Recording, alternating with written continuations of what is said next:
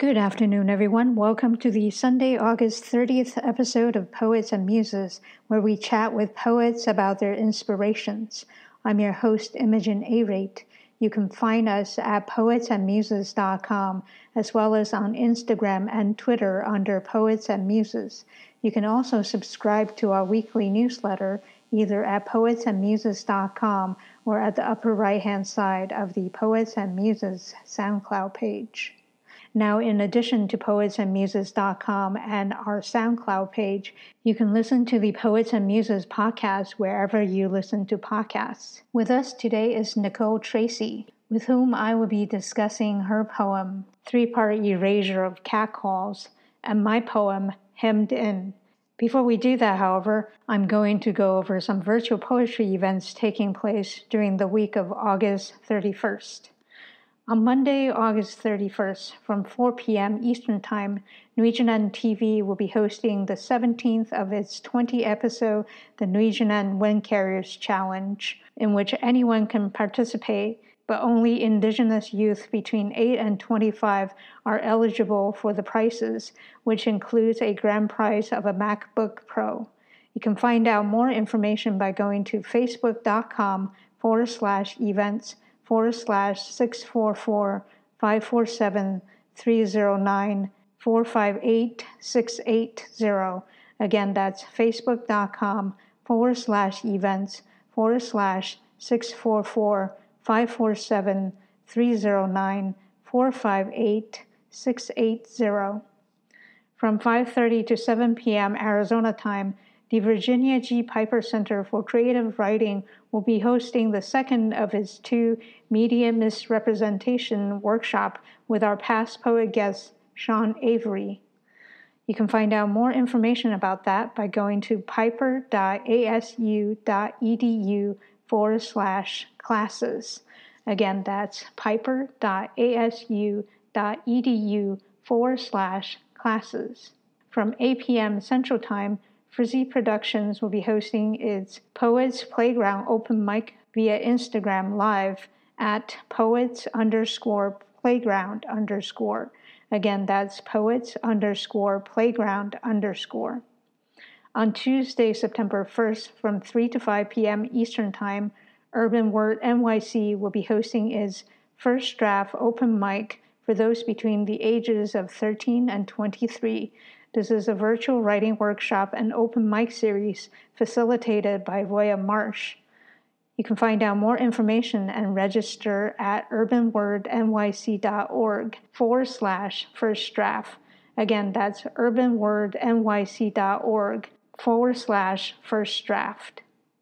From 5 to 5:30 p.m. Arizona time, Arizona Masters of Poetry will be hosting its Speak Poet via Instagram Live at Arizona Masters of Poetry.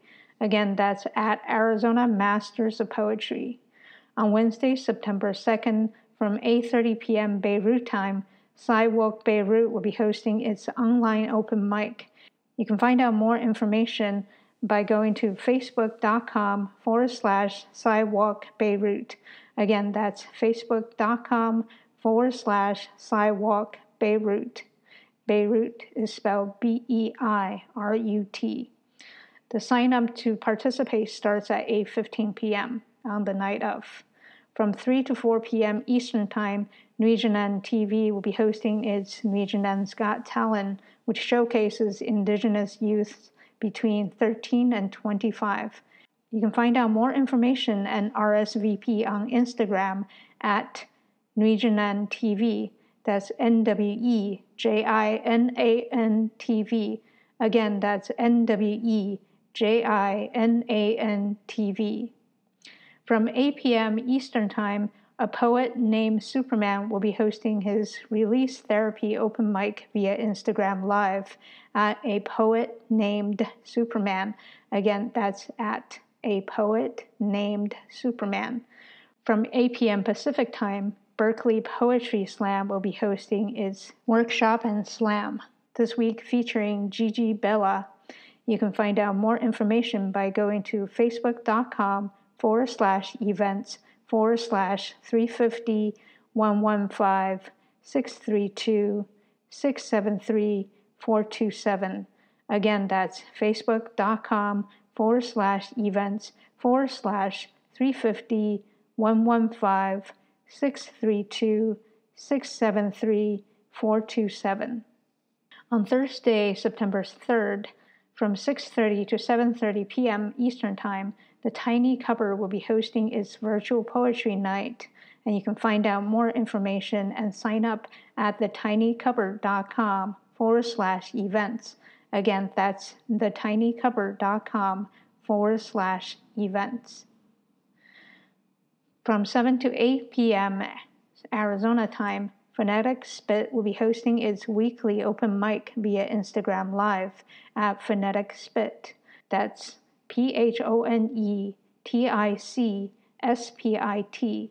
Again, that's PHONETICSPIT.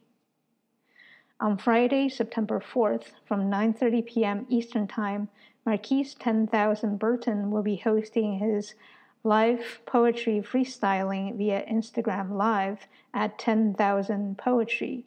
Again, that's at 10,000 Poetry with 10,000 spelled out. On Saturday, September 5th, from 5 to 5:30 p.m. Arizona time, Arizona Masters of Poetry will be hosting its Speak Poet Saturday via Instagram Live at Arizona Masters of Poetry. From 6 to 7:30 p.m. Eastern Time, New Women's Space will be hosting its open mic night. You can find out more information and register at newwomenspace.com/events. Again, that's newwomenspace.com/events.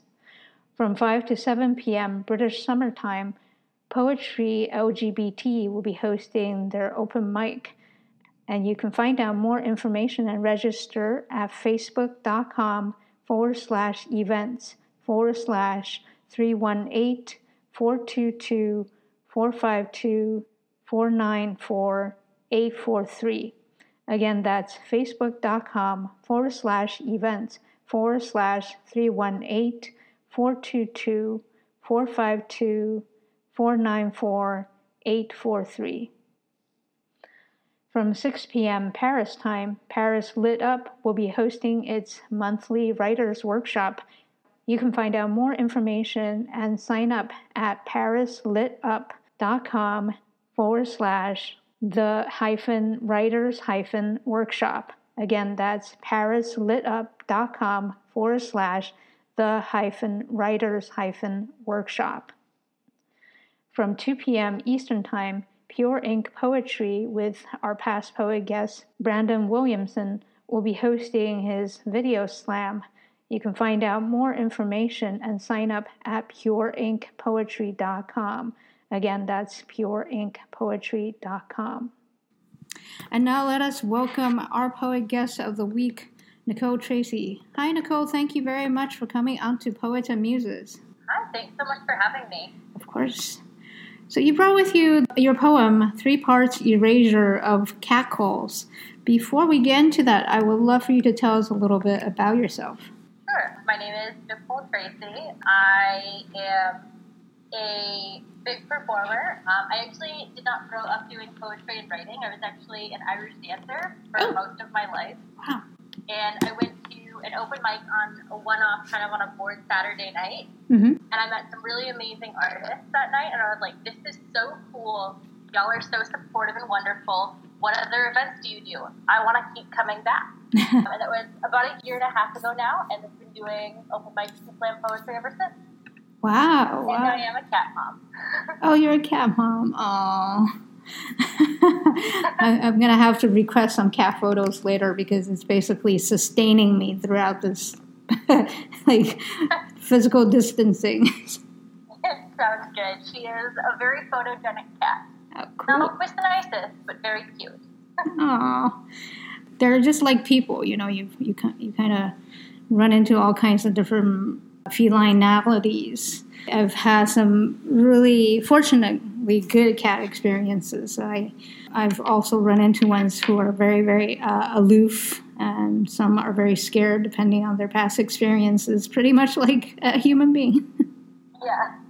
just curious, although it has nothing to do with poetry so much, how the heck did you get into Irish dancing? So I'm Irish on my mom's side, and I do a cultural project in like first or second grade, and there's a huge Irish festival in LA where I'm originally from. So we went to that, and my mother was trying to figure out something to put me in after school, and I had tried soccer, and I was like, no, I'm bored because I'm the goalie because I'm good at catching the like balls from flying into the net, and I don't get to like do anything with that. Right. And then, of course, at an Irish festival, there's Irish dancers, and I was like, ooh, that looks so cool. I want to try it. And so my mother signed me up for it, thinking I would do it for 6 months or a year, and I did it for 11. Wow. That's impressive. It looks very taxing on the body. Oh, yeah. It definitely can be if you're doing it more for competitions and shows and not just for fun and good exercise. Right. Yeah. Going back to poetry now, when did you start writing poetry? I definitely wrote a little bit when I was younger. My bachelor's degree is actually in English, so I do have somewhat of a writing background. Okay. But that for me was more of, I like that I can read a book and get something completely different out of it than you can, and both of our views on what we got out of this book are still valid. But writing poetry, so I've gone to this one open mic, the Rich Oak open mic in the Bay Area, and it was like a $5 cover fee to get in, and I was kind of bored and didn't really have anything going on that day, and I found it on Facebook. And I was like, oh, this looks like it's close by, cool. And I'm like, oh, if I love it, great, I now have something I can continue to go to. If not, well, at least I spent my money on local art. Right. And one of the organizers sat down next to me before the show and was like, you're new, I've never seen you here before, are you a writer? And like most early writers, I was like, well, I mean, I write, but kind of not really. And then she had asked me, well, have you signed up to read tonight? And I was like, I wasn't planning on it. I don't know how I feel about this. Right. She was like, well, you should read. She's like, do something brave, read. It's a small audience. We're super supportive here. And I was like, okay, fine. I guess I'll read. And have gone to those events ever since. Now they're virtual because of the pandemic, but they're still fun to go to. Right. And so this experience you just described, that was your first one a year and a half ago, right? Yep. Okay, wow. Yeah, it's really nice to go to the open mics, and I actually only started going not too long before I started this podcast. In fact, it makes such a difference to be able to walk into a place where you feel welcomed and accepted and with people who are willing to listen to your story. Yeah, absolutely. So if you don't mind reading for us your poem, then we can start talking about it. Yeah, absolutely. Thank you. A 3-part erasure of catcalls. 1. A man shouts, "Damn girl, I want you on a plate." And I don't stop walking to tell him, for fuck's sake, you are not the first person to holler at me, but you are by far the most annoying. But the humorous part of me wonders, what type of plate would that be? I wish I could be a fun plate, but I am probably a fragile decorative plate you get as a wedding gift just to display in a cabinet because, like these plates, I'm only good for looking at, kept away because I am too fragile. But at least that means I am a fancy meal. One with 2 small portion sizes but can't satisfy his hunger, so he finds some other girl to plate too. Blames us for his hunger, blames us for the bite marks and serrated knife marks he left behind, blames us for not being enough for him.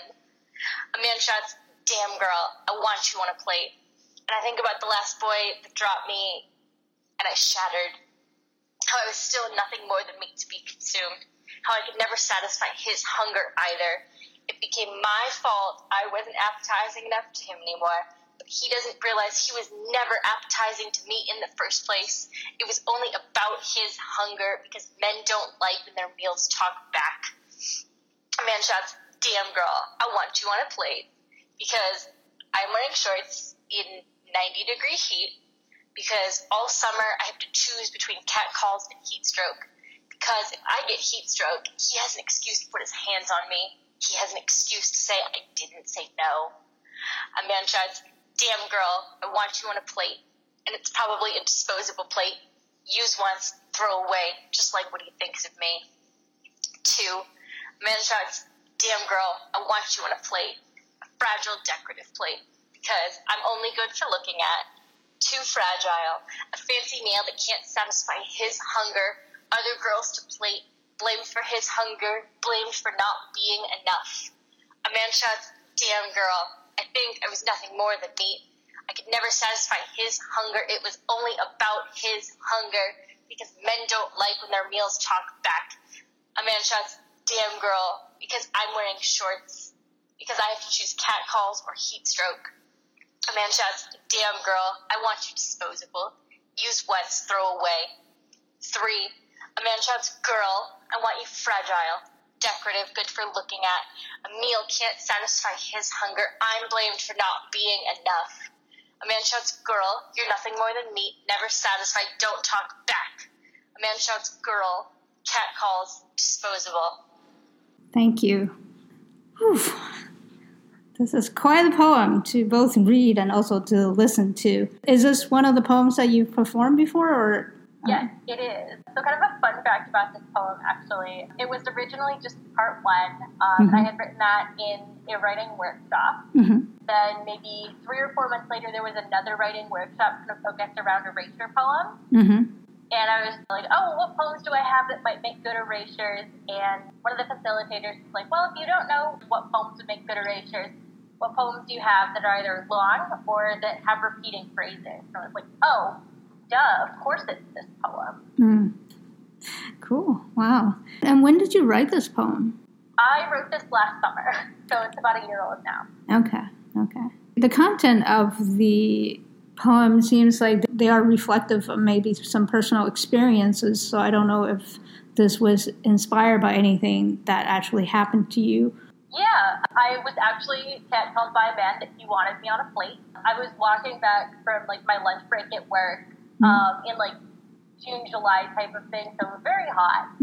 Dressed appropriate for the weather because, it's hot, it's sunny, I'm going to wear shorts, I'm going to be comfortable. Right. I had my headphones in, and I vaguely hear this guy talking to someone else who's sitting next to. He's like, and I want that girl on a plate, and I want that girl on a plate. And over my music, I hear, damn, and I want that girl on a plate. And I just kind of look at him.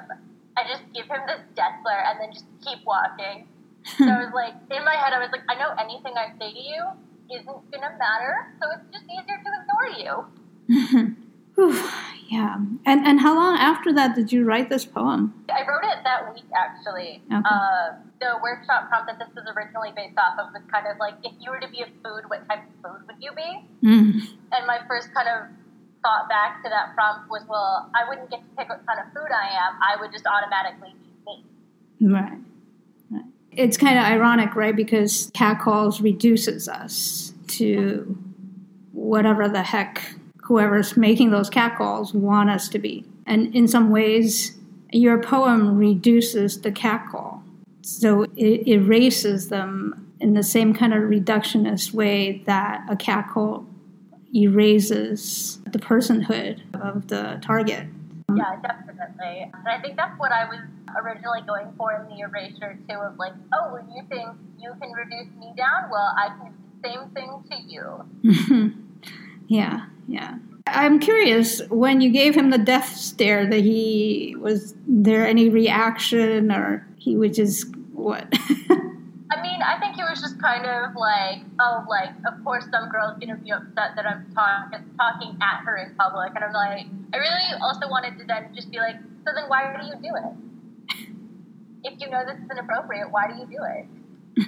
Yeah. I think anyone reading this poem will intuit the fact that you actually have many, many things to say to him, that you wanted to say many things to him. But as you said, and as you wrote in the poem as well, it might not have mattered. It might have actually fed into whatever attention he was trying to get. Yeah.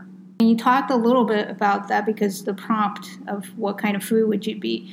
But how come you decided to choose this fancy meal, the not enough, a decorative plate, and that vein? Well, I think I kind of went off of his comment of, I want you on a plate. And so immediately, because again, you can come back at things defensively or just confuse the hell out of people. So I think that's kind of what I was going for. Well, what type of plate would I be? Mm-hmm. And then just like, wait, you're not screaming at me for objectifying you? Type of thing. And then I kind of answered my own question of, if you're going to put someone on this like platter, this really nice plate, it's going to be something fancy. Mm-hmm.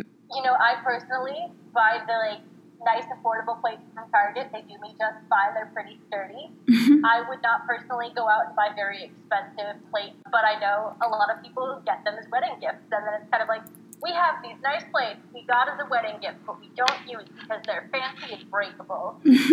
I've never thought so much about the type of plate I use until I had written this poem. Right.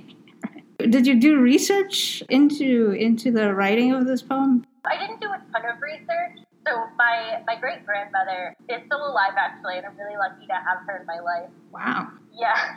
She had been married to my great-grandfather for 75 years before he had passed away.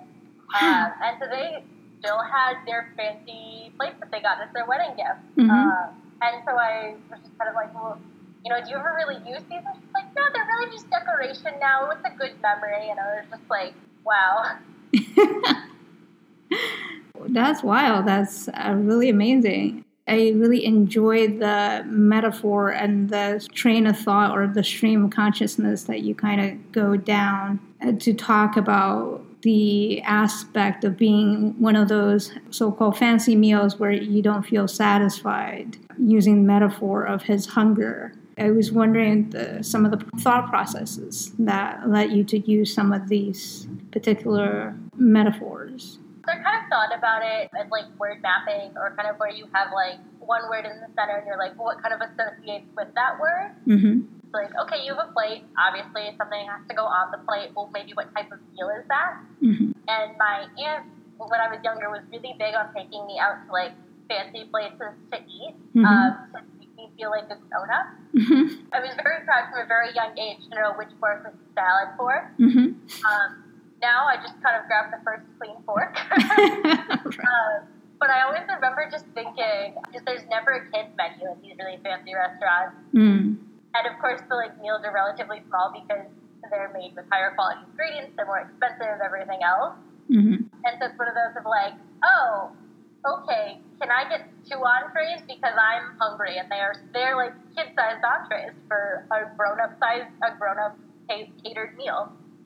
Wow, that's amazing. It's always wonderful to see how a poem draws on the poet's experiences, as far back as childhood, even though this happened recently. Also, the writing methods that different people use. Did you specifically sit down and actually do the word mapping process, or was it just something that you did in your head? It was a little bit of both. It was mostly in my head, but then when I was like, ooh, that's a really good idea, I want to remember that, I wrote it down. Right. So I knew from the beginning I wanted this poem to repeat the phrase, damn girl, I want you on a plate. Mm-hmm. So in my note, it kind of devolved from the full line of a man shouts, damn girl, I want you on a plate, to a man shouts plate. Mm-hmm. Because I was like, I know what this is going to refer to. Mm-hmm. Mm-hmm. Yeah. And I think part of being catcalled, or part of unfortunately having multiple experiences of being catcalled, is that sometimes you already understand exactly the meaning behind the catcalls, even if they are done in a somewhat polite fashion. The people who tell you to smile, for instance. Yeah, exactly. It was also interesting to me to see the stanza where you go into the fact that you were wearing shorts and it's 90-degree heat, so you were dressed appropriately for the weather, to go into this heat stroke idea, again, having the feeling of not having agency. I was wondering what made you decide to put that turn in there. So it was a little bit kind of talking back to this idea of, well, what were you wearing? Mm-hmm. Also at the time I was doing community organizing work, so I was working outdoors a lot. When we're working with trainees especially, we always say, dressed appropriate for the weather. Yes, that is okay with it being short. Mm-hmm. But then also this kind of double standard of the assumption that shorts aren't professional. Mm-hmm. Mm-hmm. So definitely one of those of like, oh, well, you're wearing shorts. I don't know if I actually trust that you're doing good community work. And I was like, I'm sorry. Do you see how hot it is? Right. Yeah, there's definitely that. I think our culture, the way our U.S. culture has developed, even though there's no monolithic culture, but it's still that, professional means that you wear some kind of uniform, even if that uniform has some leeway in terms of maybe color and stuff, but you have to, wear a suit. That's what connotes this idea of professionalism, even if that means you might suffer actual physical ailments from it. Right.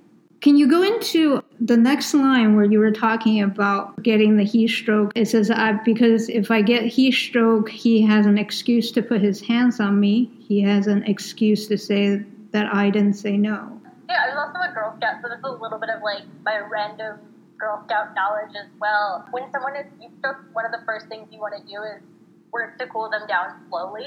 Mm-hmm. So if they're wearing a jacket, take off their jacket, take off their shoes, things like that, and like splash a little bit of cold water on the back of their neck. Mm. And obviously, like, if I was passed out from heat stroke, I personally would want someone to make sure that I am safe and cared for. Mm-hmm. But I also know that there are people that would take advantage of a passed out girl.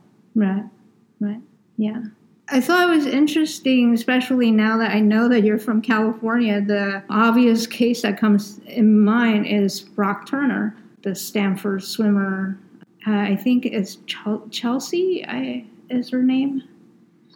Chanel. And that's what the image that brought to my mind, those particular two lines. And I don't know if that's something that was in the back of your mind as well. It probably was in the back of my mind. I was an RA in college, so I was responsible for obviously making sure people are safe and then obviously giving the standard warnings of drinking. Mm-hmm. And I was really grateful that I was on a college campus. I graduated in 2018, so a lot of things changed in 2016 after Brock Turner's case. Right. But I was really grateful that after that, my college changed their policies a lot. And we're like, okay, great. If you were the victim of any crime when you were drunk, it's not your fault. Mm-hmm. And I was really grateful to see that in their policies as well.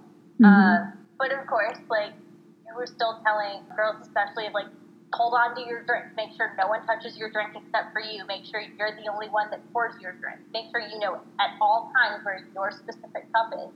And Mm-hmm. if you don't remember where it is, get a new one. Right. And just all of these things that you're still hearing despite, in theory, making progress towards being better for people. Right. I think there's something to be said about being aware of your surroundings. At the same time, I think one of the biggest complaints that activists have is that, okay, you're telling women one side of the equation to be doing this, to be doing all of these things, to be vigilant, and basically never have fun, never let your guard down, never let your hair down, never feel relaxed, really. Because, why are we going to parties, right? But then on the other hand, there's not enough, at least. But, you tell me as well, since you've been on campus recently, what are they doing in terms of telling the men or raising male identifying people, or even just people in general, how to respect boundaries, how to approach and negotiate interpersonal relationships and sexual relationships also? Yeah, I think it was definitely, at least on my college, taken as a larger approach of it's everyone's responsibility to stop this from happening. And I'm like, yeah, you're right. I can control my own actions, but I cannot control someone else's actions if they already have an intent to do something. Right. So one thing that I've seen a few colleges do as well is called bystander intervention training. Mm-hmm. So it's basically kind of the like stereotypical scenario is you're at a party with your friend and you see one of your friends start to go upstairs with someone. She looks drunk. What do you do? Mm-hmm. And how to approach that scenario and really be able to say, like, no, she's going home with me.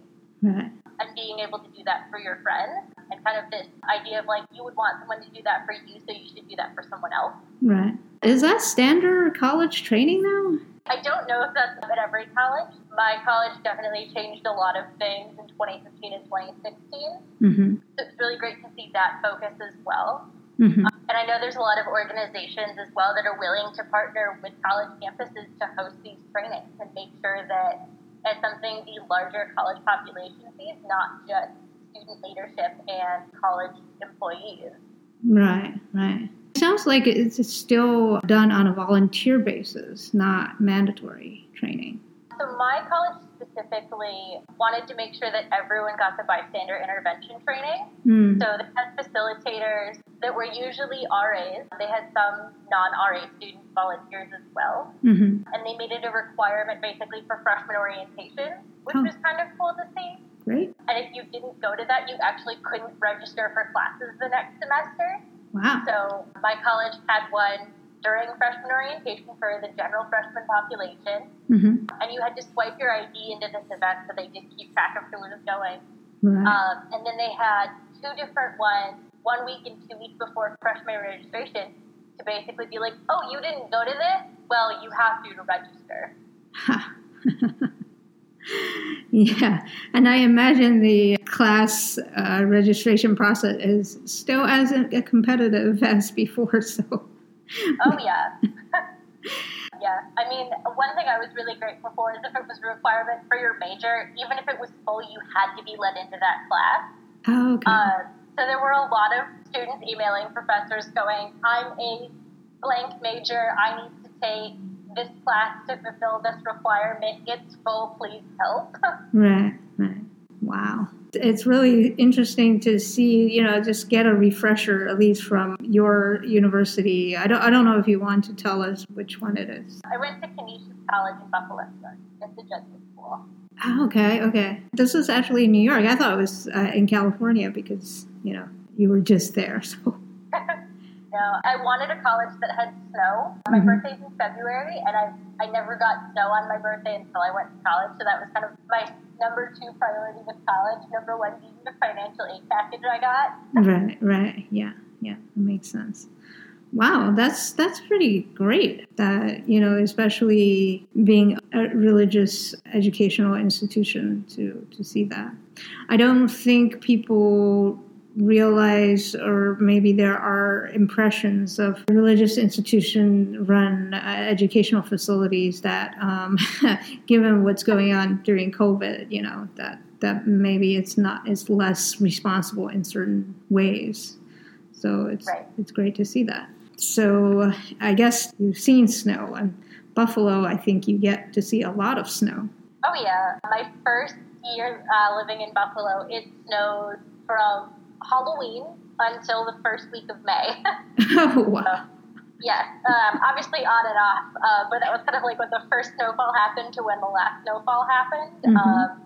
And it was definitely one of those, like the first few times, it was like, oh my goodness, this is so cool, I love the snow, blah, blah, blah, blah, blah. And then, 6 weeks into walking through 2.5 feet of snow to get to class, I was like, all right, I can put this on pause for the rest of the year. Yeah, you do get sick of it after a while, even though it's always gorgeous to see, especially fresh snow. If you're in an area that has more plant life, it's just gorgeous. Yeah. At the same time, when you have to drudge through it, especially for class or something, it's just not fun. So basically, you went back to living in California after your university in New York and snow life. Yeah, I was involved in a lot of different community organizing aspects in college. Mm-hmm. My focus was kind of around environmental justice, and I really like that because it's so intersectional to different forms of justice. Mm-hmm. And I like that, I could talk to like an upper class suburbanite and basically be like, hey, yeah, we need to clean up the Great Lakes because this is a huge issue. We need to protect the life that's in there, blah, blah, blah, blah, blah. Don't you like having picnics on the lake? Mm-hmm. And I could talk to communities that were using one of the Great Lakes to support their family and feed their family and be like, this is a huge issue too. We need to make this equitable to people. And everyone was like, yes, of course, we need to clean the lake. And so it was a really great way to get more people to care about issues. And so as I was wrapping up my senior year, I was kind of like, okay, well, what's an area of the U.S. that is really known for their activism and doing all this great work? My first mistake was just going to Google and typing in social justice jobs. Results. A lot of them were around criminal justice, which is not quite what I wanted, but so I was like, okay, let's try narrowing this down by area. And I knew I didn't really want to live in New York City. It's just very expensive, to say the least. And so I was like, okay, well, what are other places? And I was like, oh, San Francisco, of course. And so I started looking, and there were a lot of different ways to get involved with different social issues in San Francisco, and I was like, okay. So I started applying to them, obviously, and everyone thought I was crazy for kind of just wanting to, like, up and move to do great things in a city that focuses and centers itself around equity work. And I was there for about 2 years, and I kind of realized San Francisco doesn't need another person doing this work. There's already great people out here doing it. I want to go to areas where this isn't being done and where this isn't the center of attention, and they need one more person doing this work. Right. Cool. And so I guess you are in a new job now. Yes, I am. I'm actually doing voter outreach for Western Pennsylvania. Okay. I'm doing it from home, but Pennsylvania is a huge swing state. Right. So yeah. Everyone get out and vote. November 3rd is election day, and if you get a mail-in ballot, send that in. Yeah. It's really, really important, both the local and the national elections. Definitely. I thought you were in New York now, but are you planning to move to Pennsylvania, or this is something that you will end up doing remotely anyway? I'm doing it remotely, so I am able to do it from New York, which is nice. And I asked in my interview, like, okay, let's say September 1st rolls around and coronavirus up and leaves and no one's ever heard of it anymore. Will I be expected to go in person? And they were like, nope, this is fully remote for election day. And I was like, perfect. I get to do this in the comfort of my own home. Wow, that's really cool. I'm really glad to hear that. It's wonderful to have that option. And I think one of the things that people or companies and also just individuals in general are able to see is that we can work from home and still get a lot done. Yes, definitely. Yeah. So one of the reasons I picked my poem is because obviously it talks about the same subject, but approaching it from a somewhat different perspective. So I'm going to read that and then we can talk about it. Right. It's called Hemmed In. The whistle was loud and clear, but how can I understand when I'm not a bird, nor an ornithological linguist? Still, he wanted a mind reading, certain that I've heard the tune before and familiar with its cipher.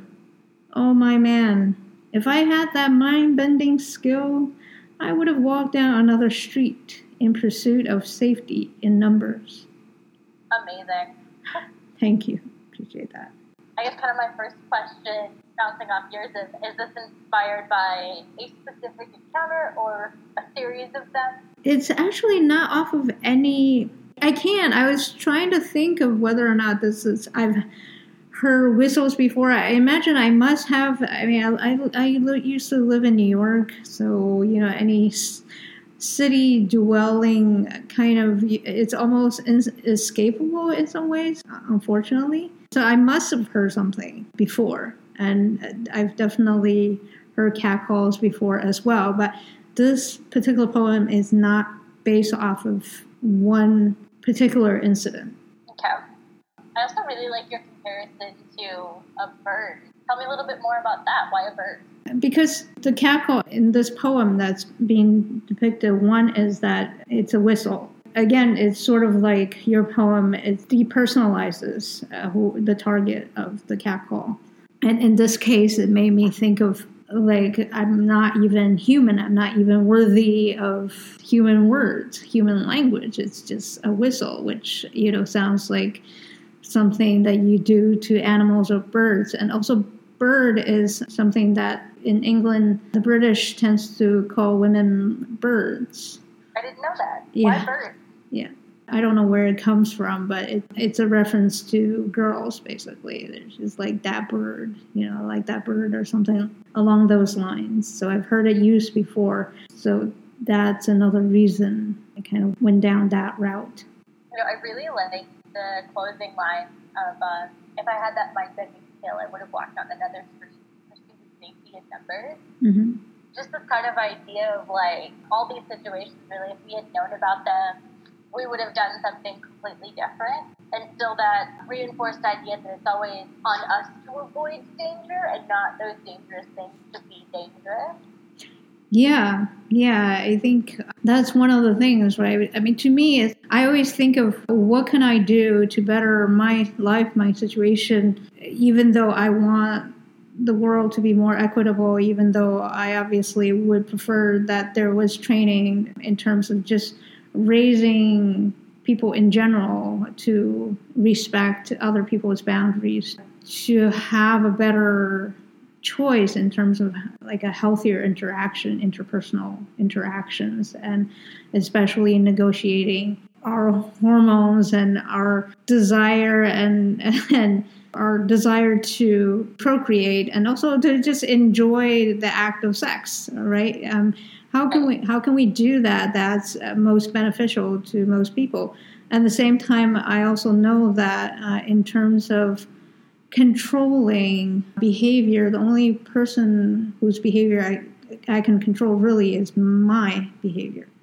So from that point of view, we do want to, especially when something horrible happens to us, we wish we had the ability to have foreseen. We wish we had foresight. We wish we had mind reading skills. All of these impossible things that we wish we had. And in a way, it's in keeping with the victim blaming game, as you mentioned before, because we don't have that. How can the greater society keep saying, well, if you didn't do this, if you didn't do that, all of these if then, as if somehow they knew perfectly that if you had just done this, then none of these other things would have happened. Rather than to say, well, the perpetrator is the one who's controlling or who has the opportunity to control his or their behavior. Why don't we ever ask them that question? Why didn't you not do anything? What is it behind your reason for catcalling someone? What is it that made you decide that you can just put your hands all over somebody who's passed out for whatever reason? So definitely these considerations are always something that unfortunately we as women have to keep in mind more than men, even though men are also victims of assault. Yeah. I also think your poem as well as mine just hit on this idea of not doing anything as a way to fight back against this opposed to doing something.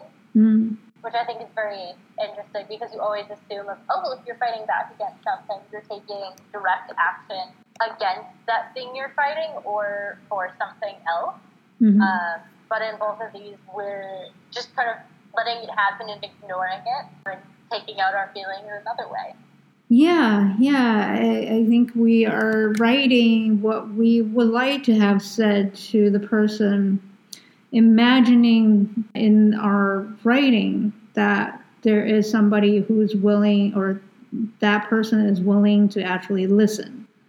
The fact is, a lot of women, and again, this becomes part of the victim blaming, is that why didn't you do anything? Again, as if we had done something, everything would have become fine. The other person who already disrespected our boundaries would have somehow found kind of, his civility or something if we just reminded them, which again is kind of an unreasonable assumption of the part of people who are victim blaming. Because again, many women or many victims of sexual violence do not do anything, partly because we don't know how somebody who's already decided to trample on our boundaries would react to us reacting in an overt manner. And also, people talk about this fight or flight instinct, right? What most people do not understand is that fight or flight, even the name in itself or this phrasing, is actually got it backwards. All animals, their tendency is not to fight. Their first instinct is to flight. To have that misunderstanding and to apply that complete misunderstanding of both human behavior as part of the larger animal world is to, again, require the victim to become this extra superhuman in some ways. Right. I also think it's always interesting too, just because I hate to say it like this, but I feel like every woman identifying person has an encounter like this. And it's always just kind of this idea of either like, I'm not really a person, or it's very of like this idea of being an animal, either the person doing the action or the person that's on the receiving end of it. You know, I wouldn't necessarily think of a bird personally, just because, you know, this might also just be me not knowing a lot about birds, but I always picture birds as kind of like beautiful little creatures that are kind of more things related to taste, leave a piece of.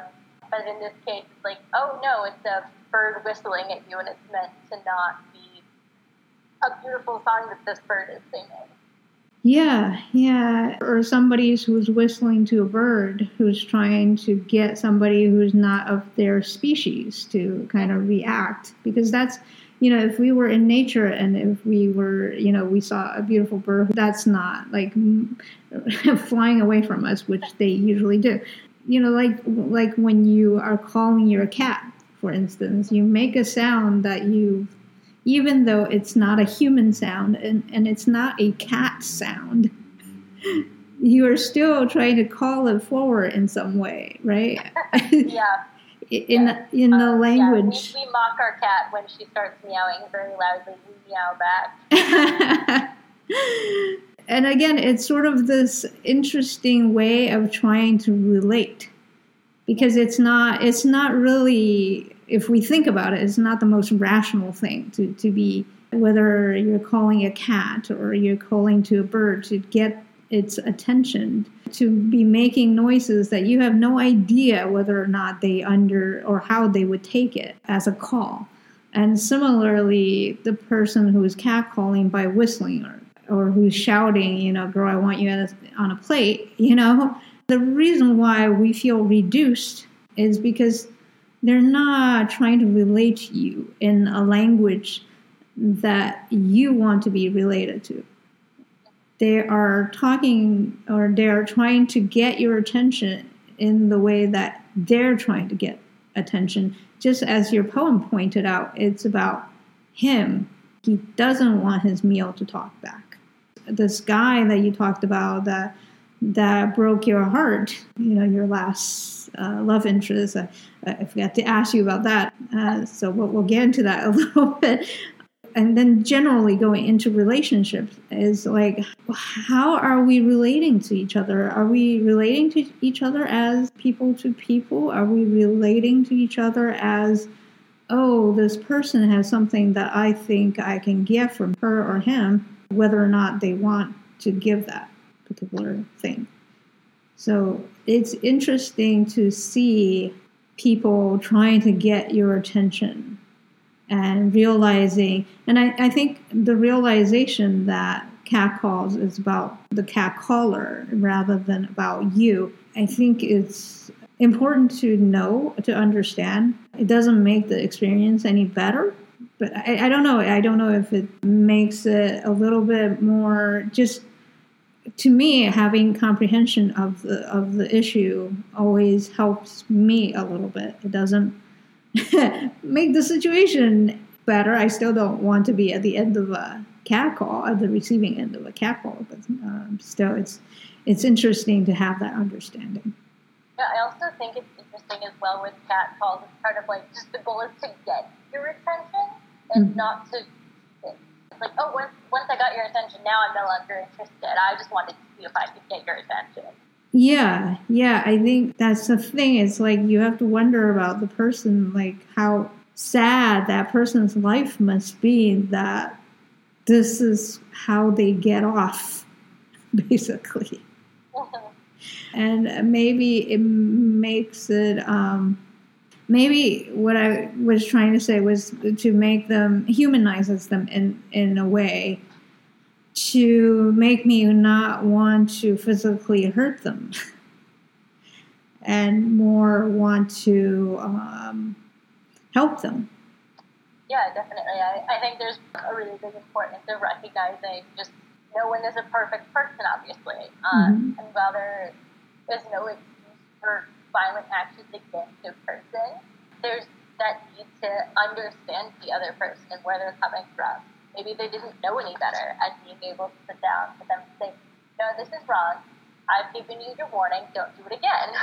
Yeah. And you know, on the other hand, you also feel like, why is it on me? Why is it my responsibility, right? You know, like this person is not my child, or and usually is a grown-up doing this thing. Yeah. And you're just like, who raised you? You know, like, but you know that's just the thing. The world we live in is that people come from all kinds of backgrounds and all kinds of experiences make them who they are. And again, just having some understanding of basic human psychology helps you to empathize in a way that, you know, it also helps us to formulate ways of combating this problem.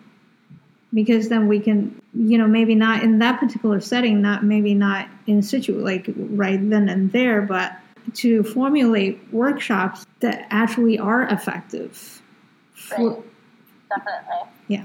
So, you know, as I said before, one of the things that I did notice about your poem, which we didn't get to talk previously, is the idea of the stanza where you talked about your former relationship. Again, I don't know if it's autobiographical or it's a conglomerate of personal experiences or one particular one. Yeah, it's definitely a little bit of both. I'll kind of break that stanza down into sections. There's I think about the last boy that dropped me and I shattered. Just kind of people I've encountered in life, or romantically or platonically, that at certain points are just kind of like, I'm done with our friendship and I'm just going to kind of ghost you. And there's no real of like, okay, well, why? If you had just said, hey, I'm not interested anymore, I'm going to go do my thing, I would not have necessarily even thrilled to be done, but I wouldn't have been as frustrated and as hurt. And then the second part, just kind of the idea of the consumption around it. I am a sexual assault survivor, and I do want to name that because I know it's a huge issue for really everyone, but talking about it especially is really difficult for people, and I want to name that it's difficult and name that it's okay to want to talk about it and to share your experiences as well. And I think for me in this poem, it was a really great way for me to name this was about someone else's needs before my own. And that's what hurt me the most, is that I wasn't taken into consideration at all. And I just had to sit there and be quiet about it. Right. I think, as you said, for sexual assault survivors, it is very important for us to talk about, to have a safe space to talk about it, because, you know, one of the other victim blaming things that people do is to, you know, nowadays, because, you know, and then people say, oh, it's so long ago, they didn't talk about it then, you know, why are they bringing it up now? And people who say that seem to either have no understanding or fail to imagine the possibility that somebody who's felt like their boundary has been crossed, especially in a forceful way, is that we have incredibly huge trust issues. And as much as we want to relate what happened to us, we also have a need to protect our wounded selves. Yeah. You know, the equivalent will be like if you have a cut on your hand and you put a bandage on it, you don't go around and just like pull the bandage and show it to everybody. Be like, hey, here's my cut, because you might get infected. Like I feel like when it comes to psychological pain, people have very little understanding of it and little empathy for it because they don't see it. So somehow it's out of sight, out of mind kind of a thing. Yeah, definitely. And the other thing, too, is, again, psychological pain is one of those of, like, running on the same analogy, if I cut my finger open, if it's on a paper cut, a lot of people know how painful a paper cut is. Right. Even if you haven't necessarily had a paper cut, maybe you sliced your thumb open on a knife while you're cooking or cut your leg while shaving type of thing. Like, you still have some concept of what that pain feels like. Mm-hmm. Whereas with psychological pain, a lot of the time, like, unless you've been in this specific situation, you don't understand what it feels like. Yeah. And even for those people who have, right, there is, because of the Me Too movement and because it has brought up, different degrees of sexual assaults, it's almost, there seems to be for some people this tendency of like, well, that's not sexual assault. What I experienced was sexual assault. What you experienced, it's something else. It's not as important. We put ourselves on this sort of like a grading scale of this ladder of some kind of, what pain should be treated with some dignity and respect, and what pains, usually other people's pain, that should be just dismissed out of hand because it's not quite as horrendous as what maybe we experience ourselves. Right. And to me, it's kind of self-defeating, right? Because, what's the point of talking about solidarity if somehow when people say solidarity, they mean, you have to have the exact same experience as I have, to the exact same degree as I have, to be held in regard, to receive empathy. Right, definitely. And I think that's part of why I like writing poetry and going to open mics so much is there's just this understood respect at these events that I don't necessarily see just out in the world in general, where no one's going to interrupt me while I'm on stage, and you're going to listen to what I have to say for the next 1, 3, 5 minutes, however long I have, and you're not going to interrupt me. And if you do, like, one of the organizers will gladly tell you to shut your mouth, and that's really great to see other people making sure that people respect the space and respect the person talking. Yeah.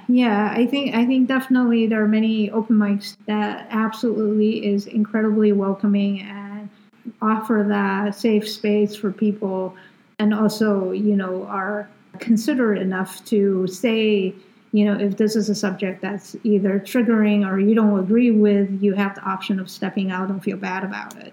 And I think it's very important for organizers to be aware of that, and it's wonderful when we do meet organizers who are that considerate. Yeah, absolutely. Yeah, I really appreciate the time to talk with you about this poem and just the subject in general, and learning a little bit more about you as a person. Before I let you go, I would love for you to tell us a little bit about, whether or not you have any favorite online virtual poetry events that you recommend and how people might follow you. Yeah, so you can follow me on Instagram, Nicole Tracy Wright. I made it very easy for folks to find me. Mm-hmm. And as far as events go, I would not be the writer I am today without Bay Poets Unite, this official YouTube channel. They live stream events virtually right now. They used to live stream in person. Mm-hmm. Their big events are Berkeley Poetry Slam, Oakland Poetry Slam, and Rich Oak events. Mm-hmm. The group that runs those events are some of the most amazing and supportive and encouraging people I've ever met. Great. And I really think everyone should go to them. They host weekly slams or open mics, and they have writing workshops for all their shows as well, which is how I actually wrote my poem. And I actually host small group writing workshop where you focus on something that maybe you started in another workshop, but you're like me, you have trouble finishing poems, and you need someone to help with that and encourage you to finish it and maybe get feedback. So I host weekly small group workshops. Those kind of vary a little bit, so if folks are interested in that, they can message me on Instagram, and I'm happy to connect them with what events I'm having that week. Awesome. Do you post the information on Instagram, or is that something that you keep private?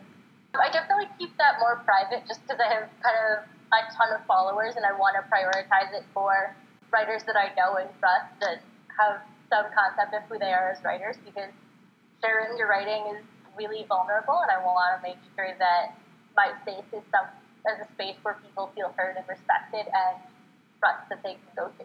Right. That makes sense. Cool. Going back to the events that you talked about, your favorite events, do they have a website that people can go to, or Instagram, or whatever social media? They mainly post on Instagram right now. They also have Facebook events up as well. So the Berkeley Poetry Slam, and then Oakland Poetry Slam, and Rich Oak Alchemy. Rich Oak Alchemy. Okay. Great. Thank you again for taking the time to talk with me. I really, really appreciate it. Of course. Thanks so much for having me. It was great to sit down and talk about my writing more in depth with people. Yeah, it was wonderful. Thanks. Be sure to check out the episode notes so you can see the workshops and open mics that Nicole recommended. As always, you can find us at poetsandmuses.com and on social media via Instagram or Twitter under Poets and Muses. You can also subscribe to our weekly newsletter either at poetsandmuses.com or at the upper right-hand side of the Poets and Muses SoundCloud page. Now, in addition to poetsandmuses.com and our SoundCloud page, you can also listen to the Poets and Muses podcast anywhere you listen to podcasts. I'm your host, Imogen A. Rate. Thank you very much for listening. I hope you have a safe and healthy week, and I look forward to bringing you another episode next Sunday.